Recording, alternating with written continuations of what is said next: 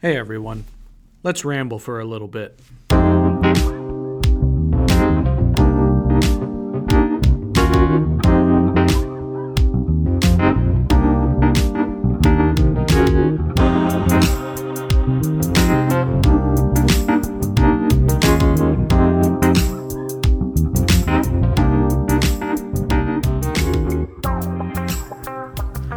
Hello everybody, it is Pastor Janish, your host, coming to you with another episode of Theological Ramblings. Our episode today is called The Law. And as always, I'm joined by my two co-hosts. We have Pastor Tom Fricke. Hi, I'm happy to be here. And along with Pastor Fricke, we have Pastor Ross Hensey. Thanks for having me again. Okay, so for our listeners, if you remember last time, we talked about the Bible, what we believe about God's Word and how God speaks to us. Now, we kind of divide God's Word up into two big parts or big themes. One we call the gospel, and the other we call the law. And we're going to be talking about the law today in general. And in our next few episodes, we're really going to be diving deep into the law when we discuss the Ten Commandments. So let's just try and get our heads around this concept of the law. And let's just keep in mind, when we say the law, we're talking about God's law. Now, I imagine most people, when they hear the term the law, they think of the laws that govern our country. They think of things like speed limits and drinking ages. Ross and Tom, in what ways is the law similar to a country or state's laws? And in what ways is it different? We'll let Tom respond first. I guess I could explain it this way, that God's law deals primarily with the heart, although it does also deal with outward behavior, external behavior. The government is entirely concerned with outward behavior. So if I were to walk into a bank and I were to ask for a withdrawal of some money and I'm able to receive that money, it belongs to me, but my heart is thinking, I really, really am filled with greed. I'm just totally obsessed with gaining more and more for myself. I'm going to be stepping over God's line, but the government's going to be fine with that because the money that I've withdrawn is actually my own. So God is concerned with the attitude in the heart far more than the government ever can be, and the government can't enforce anything that has to do with the heart. But God doesn't let us get away with that. Thank you, Tom. Ross, is there anything you'd like to add? Well, I think when you look at laws, you try to remember the purpose of a law is to tell you what you can do and what you can't do. And part of what God's law is, if we think of the Ten Commandments, is the same thing. There are things that you can do and what you can't do. So the state and the government laws are in essence saying the same thing. The difference, I would say, is, as Pastor Fricke mentioned, and I would say it maybe just a little bit differently, is that what's your motive for actually following these laws? Some people might say, well, I follow the laws because those are the rules. I have to follow the rules. But Christians would look at God's laws and say, yes, I have to follow the rules, but here is my opportunity to honor God in my thoughts, words, and actions. Yeah. Thank you, Ross and Tom. The only thing I would add, and we'll talk about this more as we go on, is when we think about laws, we should remember usually laws are meant to protect something. When the government enacts a law about speeding, they're trying to protect their citizens by getting everybody to drive at a safe speed. So too with God's law. When he gives us his laws, he's usually actually protecting something. For example, something we'll talk about in the future, when God gives us his sixth commandment, you shall not commit adultery, he is protecting marriage. So we'll talk about that more in future episodes, but let's move on. Now, in our church body, we talk about the law. When we talk about the law, we usually divide it up into three different types of laws. We talk about civil laws, ceremonial laws, and moral laws. Tom, could you explain those distinctions and why we have them? Sure, I can do that. And it's not just a distinction that we make in our Lutheran Church. It's also a distinction that Christians, I think, have recognized for centuries and have talked about it in the very same terms that we do. The civil laws are laws that pertain to Israel's government in the Old Testament, and they're, by and large, just exclusive to the governmental ruling of Israel at that time. It does not apply to government in today's world or in the United States as we might think of it today. The ceremonial laws are laws that had to do with Israel's worship life, and that also was intended for only a time. And there came a time when Israel's ceremonial laws no longer applied. And the moral law is the kind of law that applies to all lives and to all people of all time. That still applies to us today, and it's been repeated for us in the Ten Commandments. Thanks, Tom. Let's explore that concept just a little bit more. Why is God's moral law applicable today and those other two are not? Why don't we follow some of those civil and ceremonial laws anymore?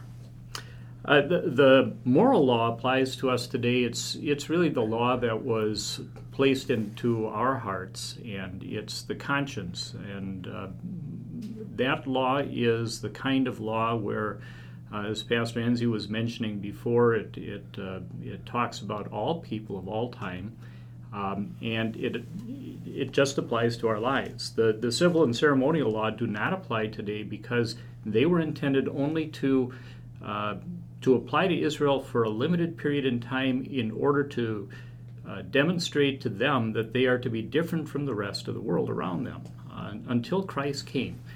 Israel was different in the sense that it was God's own nation, specially chosen for one specific purpose, and that purpose was to bring the Savior of the world, Jesus Christ, into this world. And once Christ came, once he fulfilled God's plan for the world's salvation, the ceremonial law that prepared the way for the coming of Christ and the civil law that kept Israel distinct from the nations around them no longer apply. Yeah. Thanks, Tom. And one passage that we usually point to for that concept is in Colossians 2, where it says, "These were a shadow of the things to come. The reality is found in Christ." So Christ has fulfilled those laws. Those laws are, their purpose has been met. However, God's moral law still applies. But let's just have a little fun with the civil and ceremonial law. I'm actually very glad that those laws have been fulfilled and no longer apply. For example, the Old Testament believers, the Israelites, were not allowed to eat pork. And I love things like pulled pork and ribs and things like that. I'm glad that law no longer applies. Ross and Tom, do you have a favorite example of a Old Testament civil or ceremonial law you're glad that it doesn't apply? Well, the first thing that sticks out in my head would have to be all the sacrifices. In the Old Testament and all the way up till the time of Christ, when you think about all the sacrifices that took place, so you would bring animals, and you would bring your burnt offering, and it would be offered at the temple. And you have to think about this. You have animals and carcasses and blood and the smell and all of that goes on. And the whole purpose of it was to remind the people that, yes, it was going to take a life. It was going to take blood to cover their sins.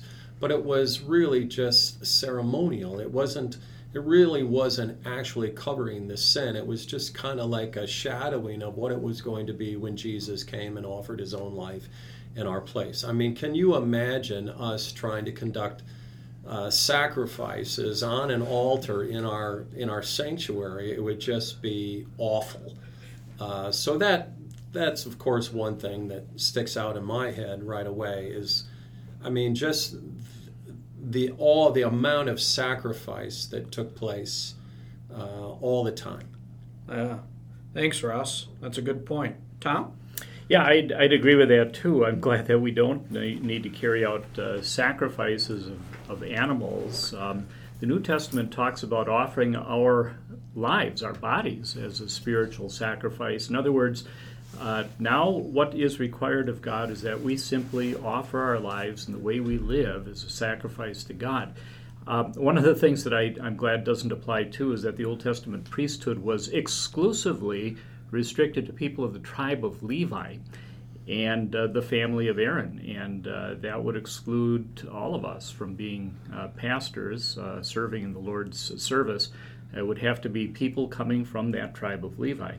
One more thing I might add too is that because the Old Testament law is pointed ahead to the coming of Christ, one of the cool things about not being restricted by the Old Testament ceremonial law in any way right now is that instead of offering an animal sacrifice or instead of receiving those sacrifices from the people, what we can do as pastors is simply talk about Jesus and the great sacrifice that he made. And we love to be able to talk about what Jesus did for us.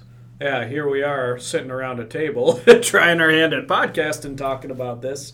You're absolutely right. Thank you, Tom. And that's something that I guess I haven't thought about maybe in those terms before is, I guess I couldn't be a pastor if those laws still apply because I'm not from the tribe of Levi. So thanks for bringing that up.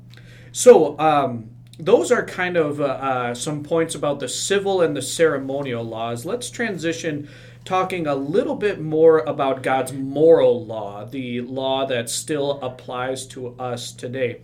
Now, Ross, we talked about this a little bit in our last episode, but why does everyone understand at least a little bit about God's law, his moral law? Yeah, I think we mentioned last time one of the things that one way that we would describe that, or another way we would describe it, is the natural knowledge of God. Everyone knows it's been written in your heart, and you can see it in nature. So you can look at nature, and you can look at the stars in the sky. You can look at a beautiful sunset. You could see Niagara Falls or oceans, and you can look at this beautiful, beautiful, beautiful creation and how everything just operates and functions the way it is meant to be. So you look at nature or stand out in the beauty of the woods. I think people from this area would certainly get that. And you would recognize, there is somebody out there. This didn't just happen by chance. And then the other aspect of it is God has also written his law in our hearts through our conscience. And that conscience is that thought inside of you that if you do something wrong, it plagues you. You have that feeling of guilt. And so everyone understands that, taking something that is not yours is not right. Everybody knows that. So it doesn't tell you specifically who the true God is, but it makes it very clear to you that there's something out there. Yeah, thank you. So, Tom, kind of going off what Ross said, if the Bible says we all have God's law written on our hearts, we have this natural knowledge of God, and we have our conscience, why does God spend so much time talking about the law in the Bible if we already know it? Well, the problem is that our hearts and our consciences have all been corrupted and tainted by sin. And so we have a conscience, and a conscience tells us the difference between what's right and what's wrong, but a conscience, like a kitchen knife, can become dull. And the more that conscience is violated, the more dull that conscience becomes. We need God's law to keep our conscience sharp. We need to hear again and again what it is that God says is right and what he says is wrong. We need to listen to that and take it to heart, and in that sense allow our conscience to remain active, because our conscience is really a good thing. It is something that is telling us how much we need our Lord's forgiveness ultimately in the end. And it leads us then to seek peace and forgiveness through the means that God gives to us. That's repentance and our Savior, just being pointed to our Savior who gave his life so that our sins might be forgiven and we might have peace with God. Yeah, Thanks, Tom. This is maybe kind of mixing metaphors, but the Bible talks about the sin that so easily entangles. And you mentioned the conscience being like a knife. It might be good to have a sharp knife to cut through the sin that easily entangles. All right, so we've spent quite a bit of time talking about what the law is. Now let's talk about what the law does. So when talking about the purpose of the law, we usually say it has three different uses.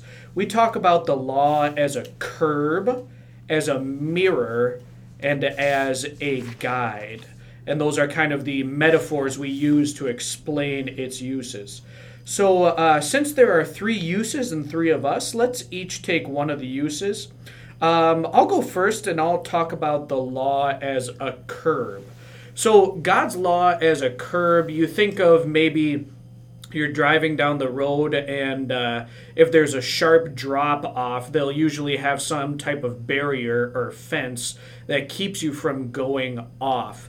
And what God's law as a curb is it keeps people on the right path through threat of punishment. The law says, do not murder or, you will be punished.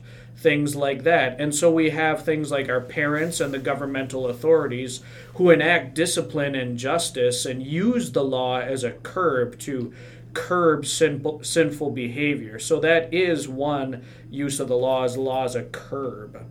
I'll pass it over to Ross. You can pick mirror or guide. Take your pick. I'll take the mirror. The purpose of a mirror is you go in there and you see an image of yourself. And when you when you think about the law in that way, how does that translate? Well, the purpose of the law, again, is to tell you what you can do and what you can't do. And so what I try to teach people would be just remember SOS. That means show us our sins. So show our sins. And so if I know I'm supposed to do this but not do that, do this and not do that, and I look, and if I take a real hard look at this, it becomes very clear that I fail. I fail constantly. I fail to do everything that God wants me to do. So the law works as a mirror. I now look inside that mirror and I see myself. And what do I see? I see a sinner. There's no way around it. I am a sinful human being. I look in the mirror and I know that I have failed to live the perfect life that my Lord wants me to live. Yeah. Thanks, Ross. And Ross and Tom, either of you can respond to this. Would you say that, that's probably the primary use of the law or the end goal of the law? Would that be a correct way of stating that? Absolutely. The use of the law to show our sin or to expose our sinfulness is definitely the primary use of the law. Without that, we cannot know the depth of our need of a Savior. And without appreciating our sin and how deep we are in sin, we don't appreciate what Christ has done for us. If you take a look at the words of Jesus, you'll see that the primary way that he uses this, especially in his dealing with the Pharisees, is that use of the law to show sin. He does use the law as a guide, and it is a marvelous thing that God does give us the law to show us how to live, and that's a blessing too. We see a good example of that in the book of Proverbs, for instance, or Psalm 119 talks about God's word in every one of its verses, and it's a very long psalm. That psalm shows us how God guides us through the use of his word, his law. Please, Russ. One other thing that I would probably point out when we think about the law as a mirror is that there's a natural part of us, the sinful nature in us, that wants to compare ourselves to other people. And we point out and we say, oh, look at that person over there. Look at how awful they are. They've done this, they've done that, they've done this, and they are so much worse than I am. And we have that tendency to kind of think of ourselves a bit better than we really are. And the purpose of the law, again, is it now speaks to you and to me directly. So don't look at somebody else. Look at yourself in that mirror, and you recognize you are no better. You continue to fail. I continue to fail every single day. So before we start pointing fingers at how bad someone else is, before you try and get the speck out of somebody else's eye, get that big, huge log out of your own. So that's really what I think is something which is really beneficial for me as a sinful human being to keep in mind. I want to think I'm so much better than I really am. I look in that mirror and I think, you know what, I fail my Lord so many times. And that's what makes the gospel end up being so amazing. Yeah. Thank you, Ross. Tom, any other thoughts? Just one thought on the law as a guide. One of the beautiful passages is well known by many of us. Your word is a lamp to my feet and a light for my path. I also love in Psalm 119, open my eyes that I may see wonderful things in your law. We're asking God to guide us, and sometimes we just need to know which direction to take. God, what do you want me to do? And once we know what our Savior has done for us, we want to live our lives in return for what He has done for us. We want to be able to show our love and appreciation and our thankfulness. And we're looking for a guide. We're looking for ways that we can serve our God and other people. And that's how the law serves as a guide, and that's the value of it. Yeah, so Tom, you kind of already spoke to this just in your last words, but lots of times we do think of the law as a bad thing, and rightly so, because it does show our sins and make us feel shameful and guilty. But Tom, you also mentioned something beautiful about God's law in a person who has Christ in their heart. They can use the law as a guide and know how to lead a God-pleasing life, and that is a beautiful thing. Did either of you want to comment anything about the blessings and beauty of God's law too?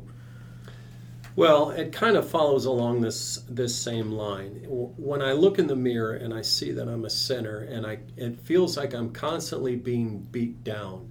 I fail to live up to God's expectations for me. I am just worthless, and this is just terrible. So the law then becomes, in the minds of some people, this big heavy burden, that I have this burden that I physically can't carry. And the three of us, I'm sure, would say, let's switch that line of thinking from thinking of the law as a burden, as a blessing, in the sense that I'm not looking at these laws as a way to show how sinful I am, but it's my effort now to try to live a God-pleasing life, follow my Lord as best I can. Here's my way to honor Him, and I honor Him by trying my very best to carry out these laws. Yeah, thank you, Ross. So that is our podcast about the law. However, whenever we talk about the law, we never want to just leave it with the law. So here's just a little dose of gospel for you. Always remember that Jesus fulfilled the law in your place. You stand perfect because of Jesus' perfect life that He has given to you. And we'll be talking about that more as we go through our next episodes, which will really dive into the specifics of the law as we study the Ten Commandments. Thanks to you, everybody. We will see you next time.